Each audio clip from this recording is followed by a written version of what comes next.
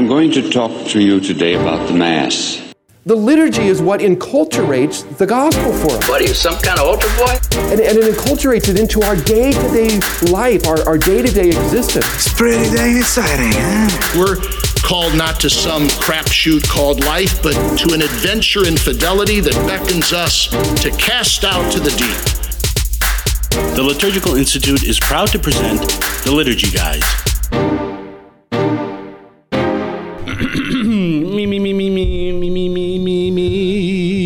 It's all about you. Yeah, exactly. Hey guys, this is like the first time we've done an in-person podcast in a while. I know, and we have a live studio audience for the first time ever. Hey. And for the first time ever, it's not a figment of our imagination. It's like real people that legit wanted to be here. There are two awesome things going on in my life at this very moment. I thought you were going to say there are two awesome people. Well, there's that too. We have a live studio audience, one. Two, we stopped at White Castle on the way back from Milwaukee today. Yes, so I'm currently digesting 4 White Castle cheeseburgers. Way back from where?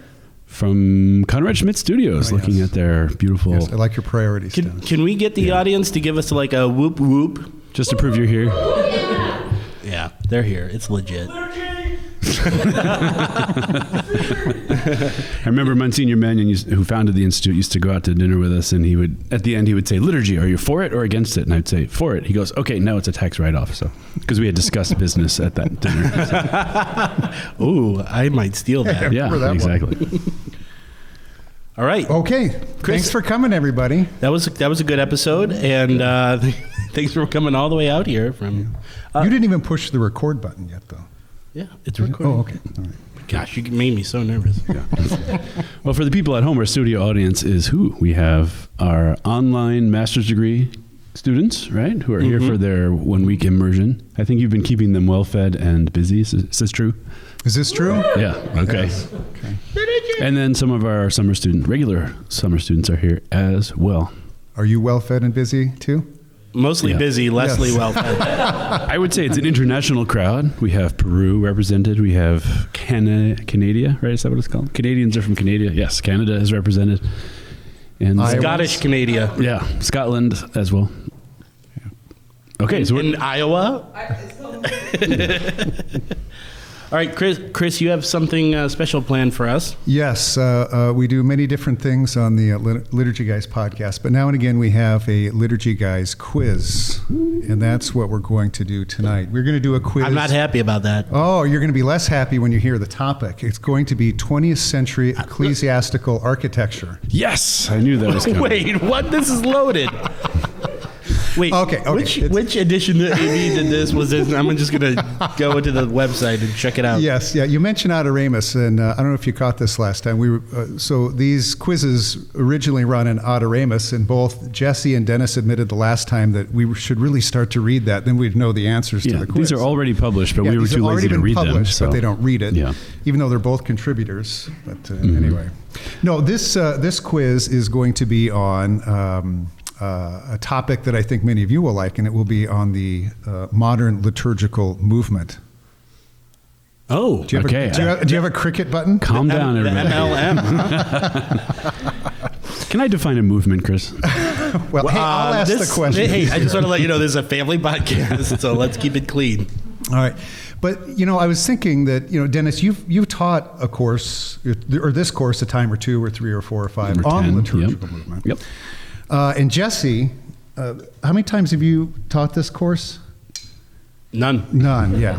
I know. So I thought maybe to help level the playing field, maybe we could give you a lifeline or two. Sure. Because I think in the room are some students who have gone through this course, the liturgical movement.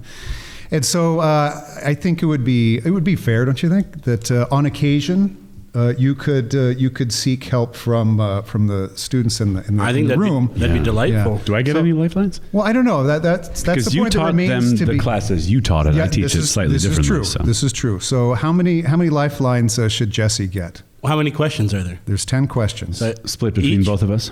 Yes. So 5 each. Yeah. So each get 5. So I should get 2.5 lifelines. Yeah, like 6 for him. Let's start with 1. Okay. Is that all right? 2? 2. All right. Jesse gets 2 lifelines. All right. All right, you ready? So all answers are final. There's no grousing, complaining about the answer. Don't look off the sheet either. Don't speak to me. Speak to the microphone. Oh, sorry. Don't look off the sheet either. You should get 2 folders like in grade school so we can't see Yeah, it. we should. All right. So who gets the first question? Well, let's you two do some rock, paper, scissors or something. Jesse, you can go first. What? You All can right, go first. sure. I'll go All right, first. All right. I mean, we will go first. Well, No, that's right. You You and your only have lifelines. one lifeline. I'm going to use it right away. Okay. All right. So the first one is a multiple guess question. Right. Okay. The original liturgical movement, as its name implies, desires to move or change something. What is it that the movement's key figures wished to change? Here are your possible answers. A, people's generally unfavorable opinions about liturgists. B, the Mass. C, the people who attend liturgical services. D, liturgical dances. E, liturgical law and tradition. Which of those did the original liturgical movement wish to change? I think I got this one. D. The people. I don't remember which letter that was. That's the right answer. That's our bell. That is our lame bell tonight. Thank you. So Dennis and you'll remember certainly reading this little pamphlet from Collegeville in the 1920s or 30s. 1930. What is the liturgical movement? And it says, quote, the word movement rightly understood to indicate and endeavor to bring about a change. The false notion in this matter was due principally to a misunderstanding as to the subject of the proposed change. What is really being striven for is a change in the spiritual orientation of the faithful. All you had to say is you're winning right now, Jesse. You didn't have to go into all of that. Well, it's an important point, though, right? Okay. Because I think many people think that the liturgical movement is about, or principally was about changing rites and changing architecture and changing vestments and changing music and changing all these other things, when in fact the original, the founders, they didn't want to change that so much as they did wanted to move the people and change the people so that they could enter in more deeply into the liturgy. Now, in about the 50s, they started also to change the rites, but the original intention was to change the people. All right, so let me write down the score here. How many do you have, Jesse? 3. Jesse, 3. And how many do I have, Chris? Dennis, you are about to have, well, let's... 0. You are let's scoreless zero. currently. Okay. Currently scoreless. Yep. All right. And you still have your lifeline to use. And I still have some beer And you left. still have which is some beer great. left. All right, Dennis, number Yes. two. Number two. What event is most commonly associated with the beginning of the modern liturgical movement? Is it A, Dom Prosper Guéranger's reestablishment of the Benedictine Priory of Salem in 1833? Is it B, the First Vatican Council, 1869 and 70? C, Pius XI's 1928 Apostolic Constitution Divini Cultus, on divine worship. D, Pius XII's 1947 encyclical Mediator Dei. Or E, the Second Vatican Council, 1962 to 1965. Which of those is most commonly associated with the beginning of the modern liturgical movement? Okay. Don't yell out an answer. Does everybody know the answer? Does everybody in the room know the answer to this? Yes? Okay. I think Jesse even knows the answer to this one. Yeah. It's letter A. Letter A. The refounding of Solem. Yes, that is. There are other possible answers. Sometimes people pin it with Pius X's 1903 motu proprio. God bless you. Thank you. Or Lambert Baudouin's 1909, when he broke into the room and said, "I've just discovered the essence of the liturgy," or something like that. The liturgy is the center of the I Christian just did the life. same thing to you the other day. That's wow. Yeah. Your modern day Lambert Baudouin. Like mine's, I guess. Yeah. Okay, so you all remember Dom Prosper Guéranger was a diocesan priest of Le Mans, and Something he French. Opened up the abbey. It was a priory, I guess, at the time of Salem, which had been closed by the French Revolution, and so he gathered some other like-minded folks around him and opened it up, and they Found a donor and named himself the abbot.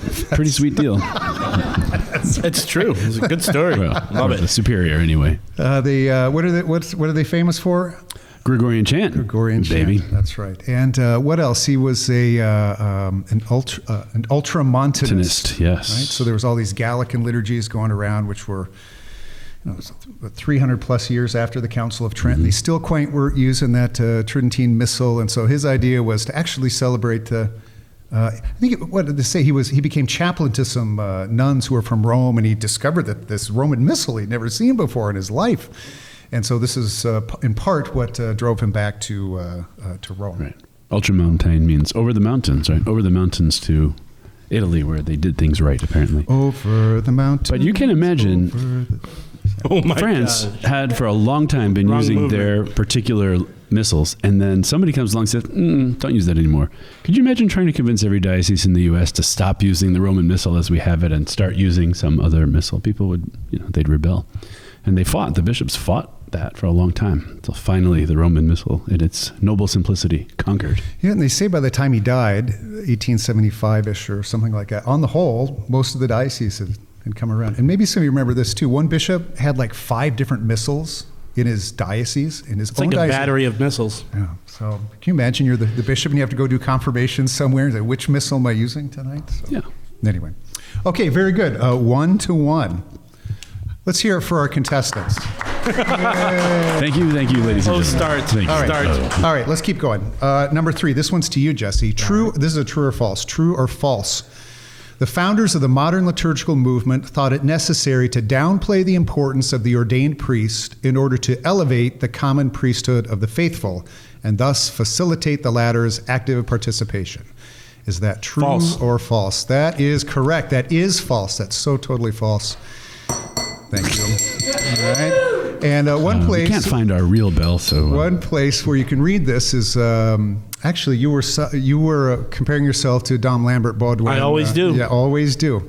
So he's 1873 to 1960, and he wrote one of Dennis's favorite books, Liturgy, the Life of the Church. Mm-hmm. Right? And he says in there, the superabundant source of all supernatural life is the sacerdotal power of the high priest of the new covenant, but the sanctifying power of Jesus Christ does not exercise here below, except through the ministry of a visible hierarchy. Thus, liturgical piety derives its transcendent character above all from what we can call this hierarchical character. Right, so the whole first part of this book is about the priesthood of Jesus Christ, and how the entirety of his power as priest, prophet, and king has been given to the church to exercise on earth, so that the church is not just merely a human institution, but the continuing action of Christ in the world. You can give 4-hour homily on the first 3 sentences of that book. It's amazing. Yeah. So good job, Jesse. Yeah, this too is no thanks to you guys. This is one of your easiest quizzes yet so far. Well, so far.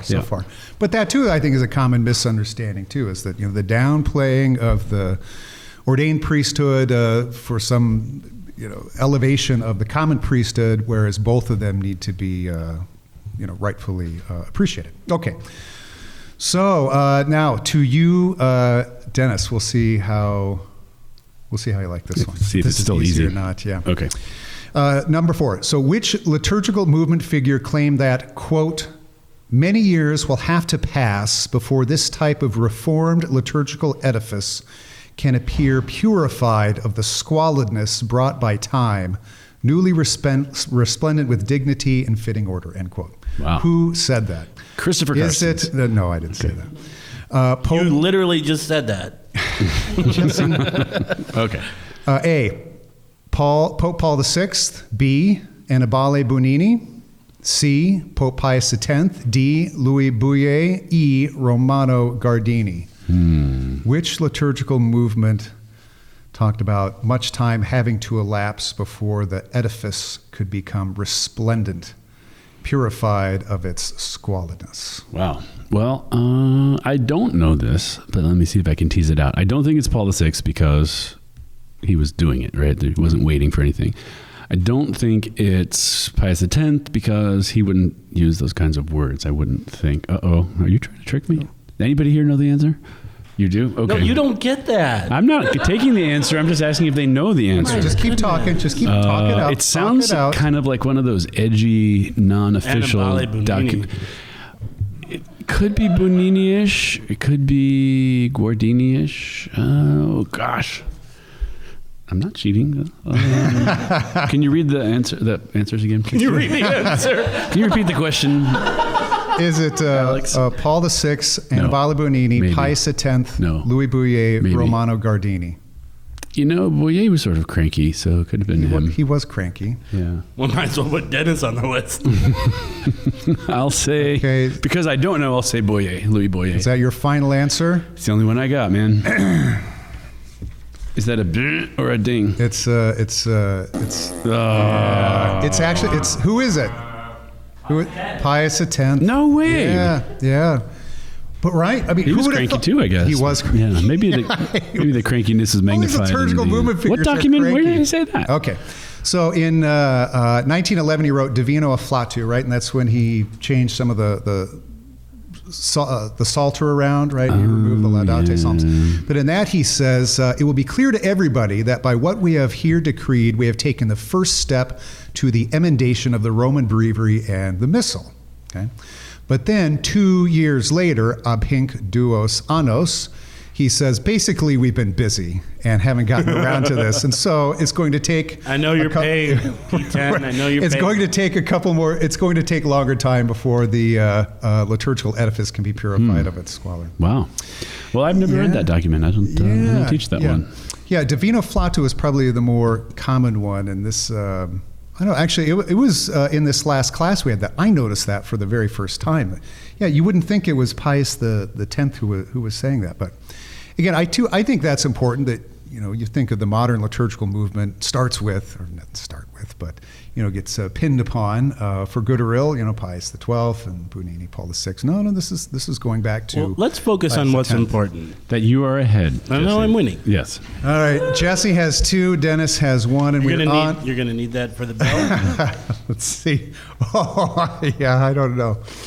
I know the class will know this one, but... Well, that's all Okay, I need to which know. liturgical movement figure did Pope Benedict XVI claim to have, quote, perhaps the most fruitful theological idea of our century, end quote? Okay. Was it Romano Guardini, B, Pius Parsch, C, the cranky Louis Bouillet, D, Hans Urs von Balthasar, or E, Odo Kazel? So which of those did Benedict XVI claim to have had the most fruitful theological idea of the 20th century? Can I ask the group to sing the Jeopardy song? No, I want the group to tell me the answer. I'm going to poll the audience. I know Kevin Magus knows. Yeah, Odo Kazel. Yeah, Odo Kazel. Odo Kazel. That is the worst bell in the world. I thought that's what It is. It gets the Nobel Prize. All right, so what do you remember about Odo Kazel? Other than he died right before he was about to sing the Exultet. So he has this little thing called mystery theology, right? So this mystery in the present where it's not just the grace of Christ or anything like that. It's like the whole plan of the mystery is somehow, this is what he doesn't really go on to explain, is somehow actually made present in the liturgy, especially in the Mass and the Eucharist. So this mystery theology is what Pope Benedict was talking about. And I know you don't like long quotes on the podcast, but here's the little bit longer quote. Good, I need to go get another beer then. Oh, you'll be fine. You'll be fine. Just sit tight. Our age, he says, has been called the century of the church. It could just as well be called the century of the liturgical and sacramental movement. Perhaps the most fruitful theological idea of our century, the mystery theology of Odo Kazel, belongs to the field of sacramental theology. And one can probably say, without exaggeration, that not since the end of the patristic era has the theology of the sacraments experienced such a flowering as was granted to it in this century in connection with Kazel's ideas, end quote.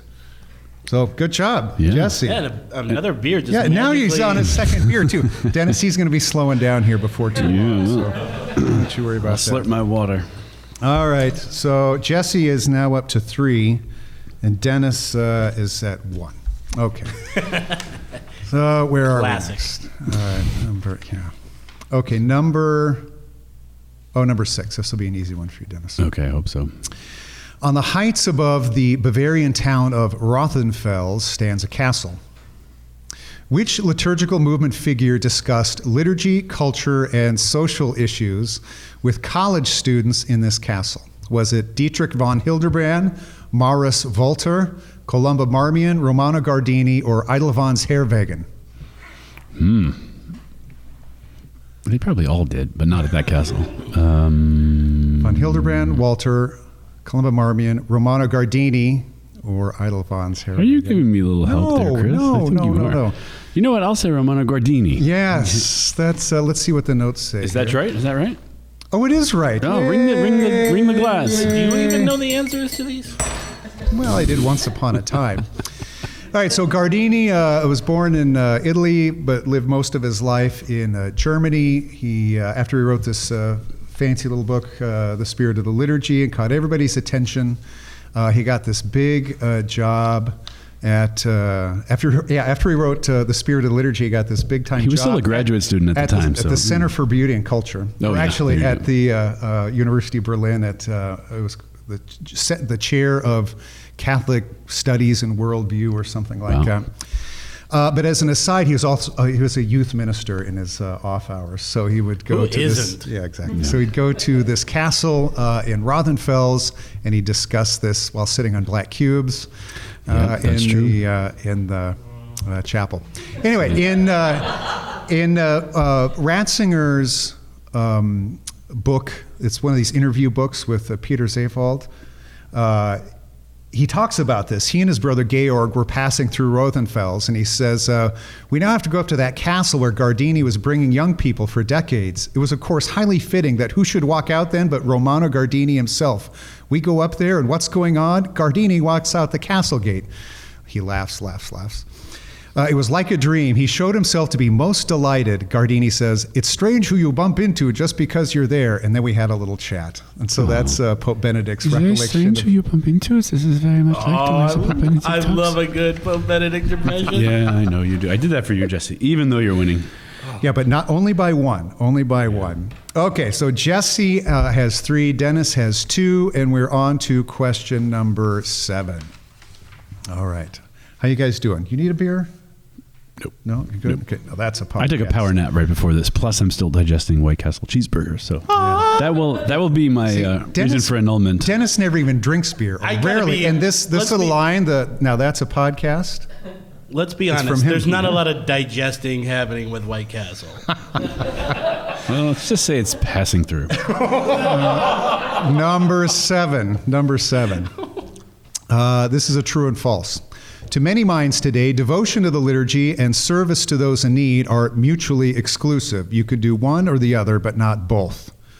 True or false, this perceived divorce between liturgical worship and social action finds its roots in the liturgical movement.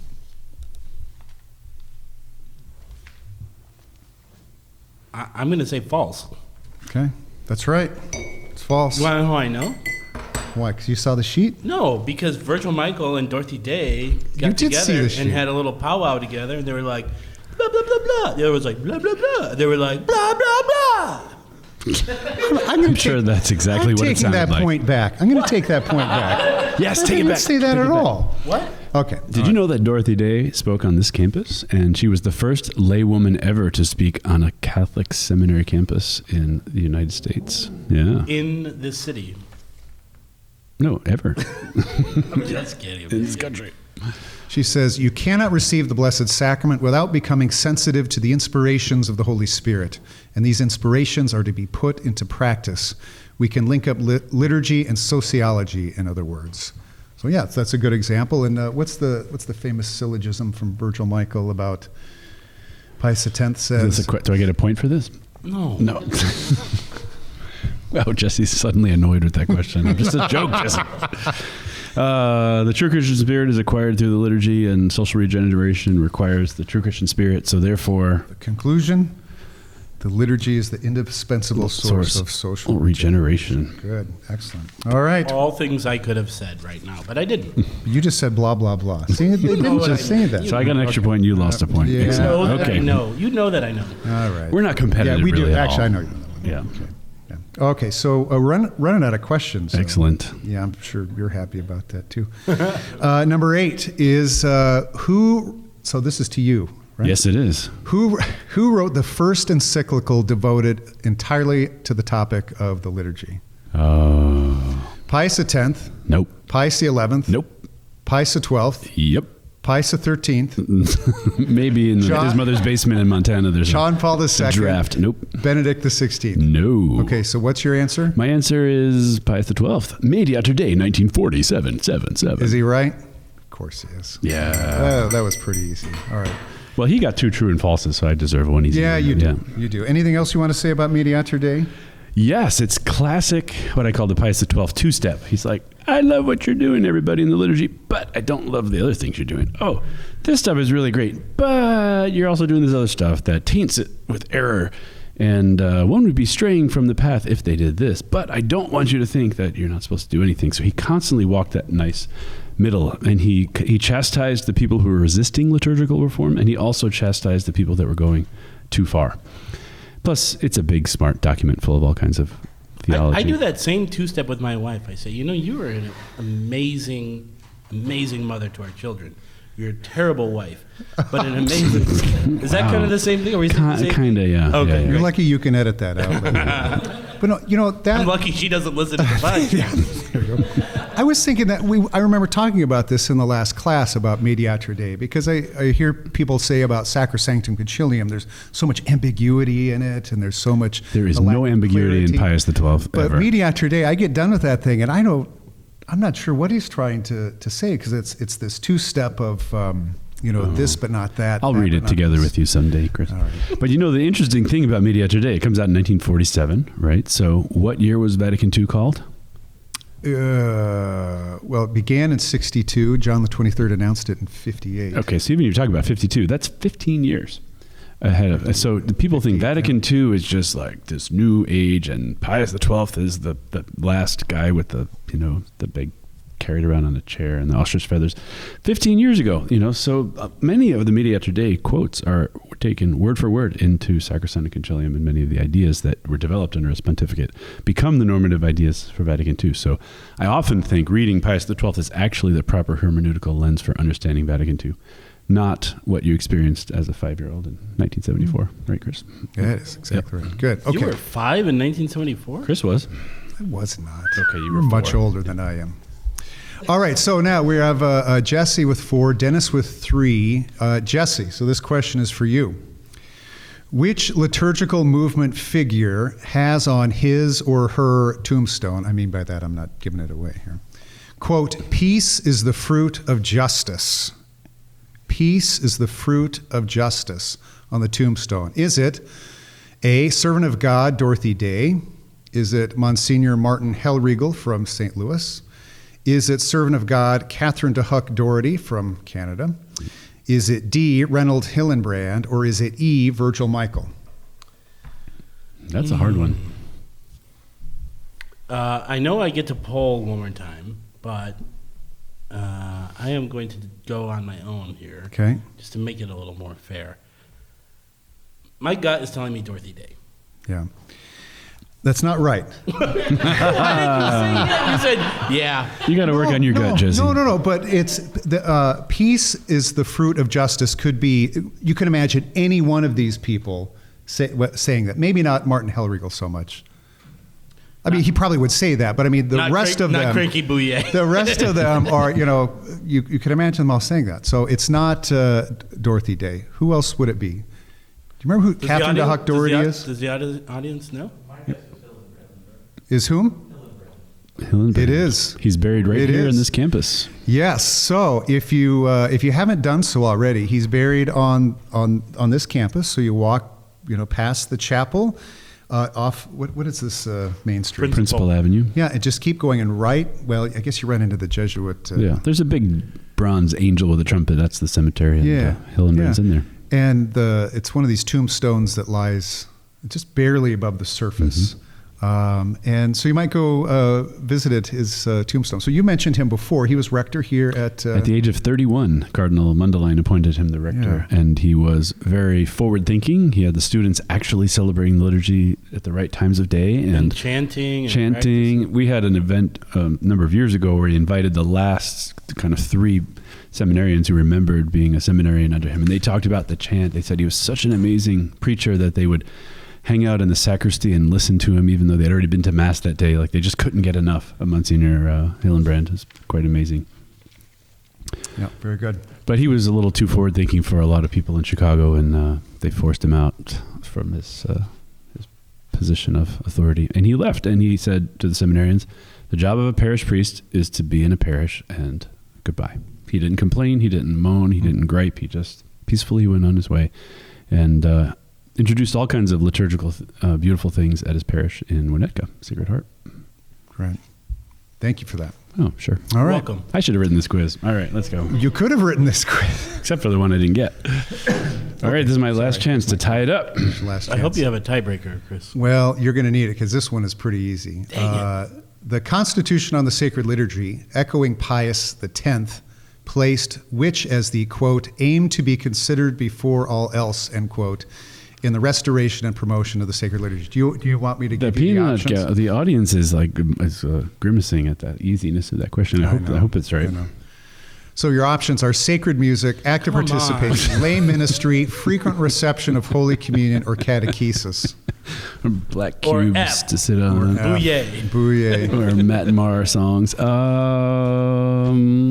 Music. I think it must be partecipazione attiva, yes, as it would have been in the original Italian, active participation. Yeah, so the original was in Jesse, in which letter?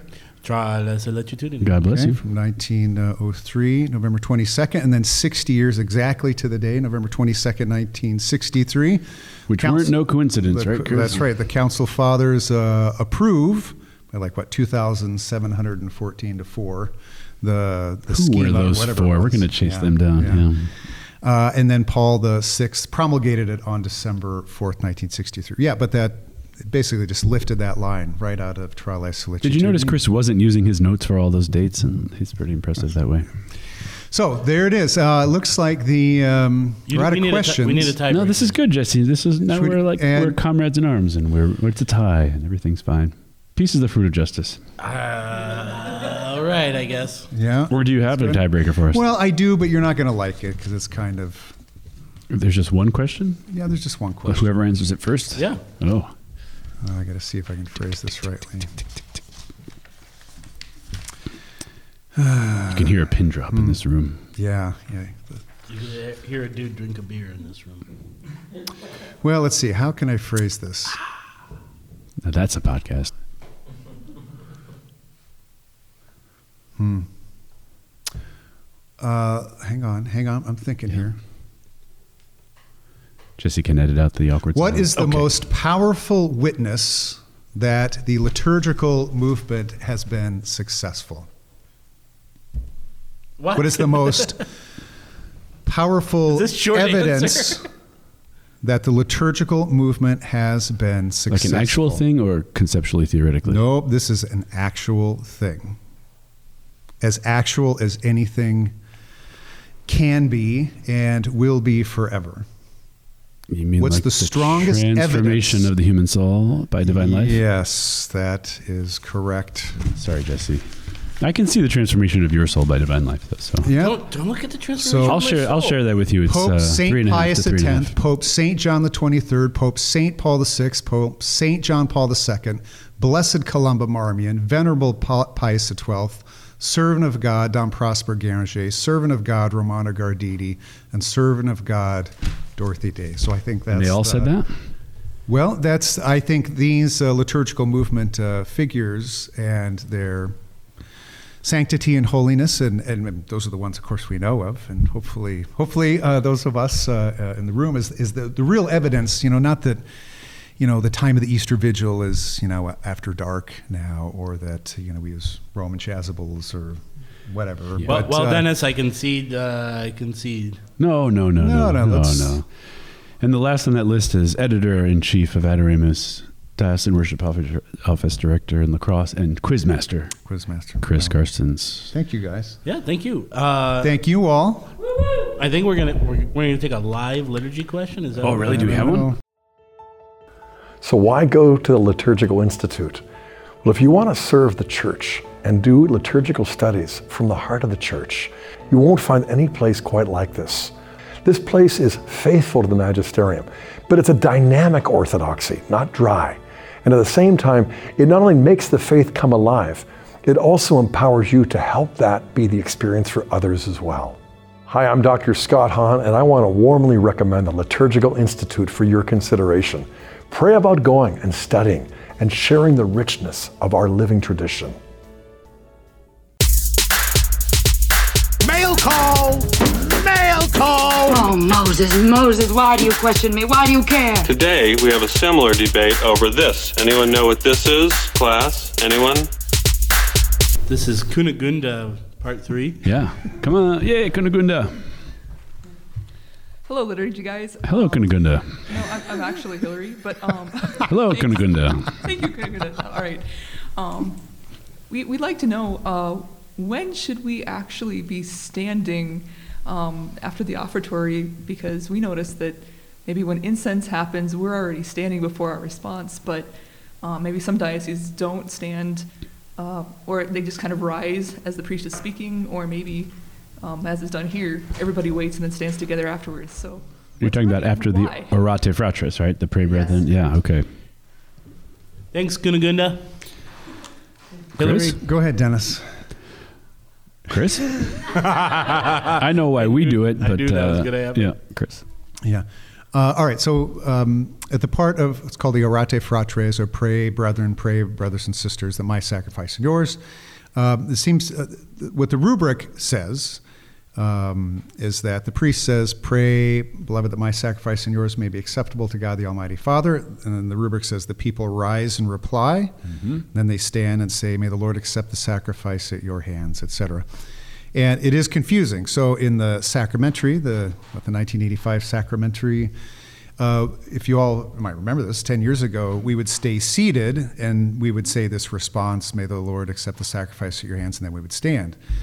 Unless you were using incense, in which case the thurifer would come out and everybody would stand and you'd get incensed with incense, not with anger. And then he'd go away and then the priest would say Orate Fratres. So there's three sort of potential places where you can stand. So I guess we could say the rubric is actually the people stand after the priest commands, right? So it's not like an oremus, that's an orate, it's this command to stand. Or you'd be standing, if incense is being used, you'd be standing before that happens. So those seem to be the two places that the rubrics envision. So maybe the next question is why? Why would it be there?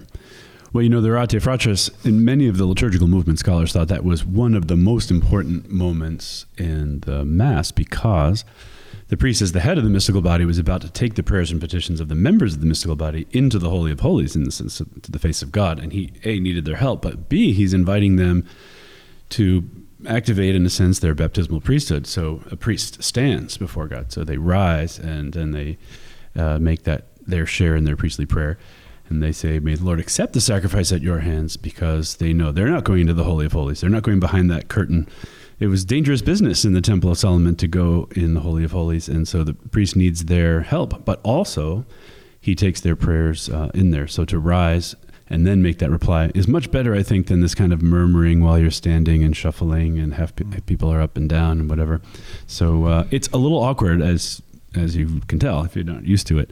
I'm the only person at Benedictine College who waits until I rise to reply. So I look like the grump who won't stand when everybody else stands, but I've just formed. What about unity of worship, Dennis? Well, But I have a question, because we've done a podcast about postures before. So what does it say about the posture if we can do it already standing or stand and then reply? Is the posture less important? Well, sitting is the posture of receptivity, correct, Chris? If we remember this from what the bishop said, and standing is the posture of action, right? And so this is really an active moment. If the people in the pews are really saying, I'm going to give you my mind, my heart, my will, my freedom, my wounds, my strengths. I'm going to give you my entire self to take into the presence of God so we can be transformed by divine life. That's not a ho-hum, let me sit here. Oh, yeah, why don't you go do that? It's like ringing the bell for the maid to come. No, I'm part of this mystical body, and I'm going to take that active role in it. So if there's incense, sit down after you do the bow, and then wait for the See, you're just confusing it again. Okay. Yeah. No, I think the third option of standing after your response, that just is a mismatched sign to the reality that's going on. The other two seem to be consonant with the reality taking place. Now, which one is better, I don't know, but I think they're both getting to that sentiment. It's in one of the Psalms, where it says, God, his anger would have raged against them had Moses not withstood him in the breach. And I try to remember that this is your pontifical moment to meet God in the breach between heaven and earth and to intercede on behalf of the world. So the priest gives you this command to orate, and you stand up and you say, here I am, I'm ready. Not to mention the rubric says that people rise and reply. Yeah. Not they reply and rise, or rise and reply at the same time. But it's good to know the reason behind the rubric. But if you don't know the reason, do what the rubric says, right? All right. Well, Hillary, I hope that answers your question. And if you want to ask us a question, you can email us at questions@liturgyguys.com or tweet us at liturgyguys, or show up to our campus some random week during the summer. And Chris may be here, and you can submit a question on your own. Thank you, and God bless. Thank you all of you for being here. So yeah. Can we get one more LI whoop whoop? Yeah. All right. Ladies and gentlemen, this could be you. Sign up at liturgicalinstitute.edu. The Liturgy Guys is brought to you by the Liturgical Institute at the University of St. Mary of the Lake, Adoremus, Society for the Renewal of the Sacred Liturgy, and the Center for Beauty and Culture at Benedictine College.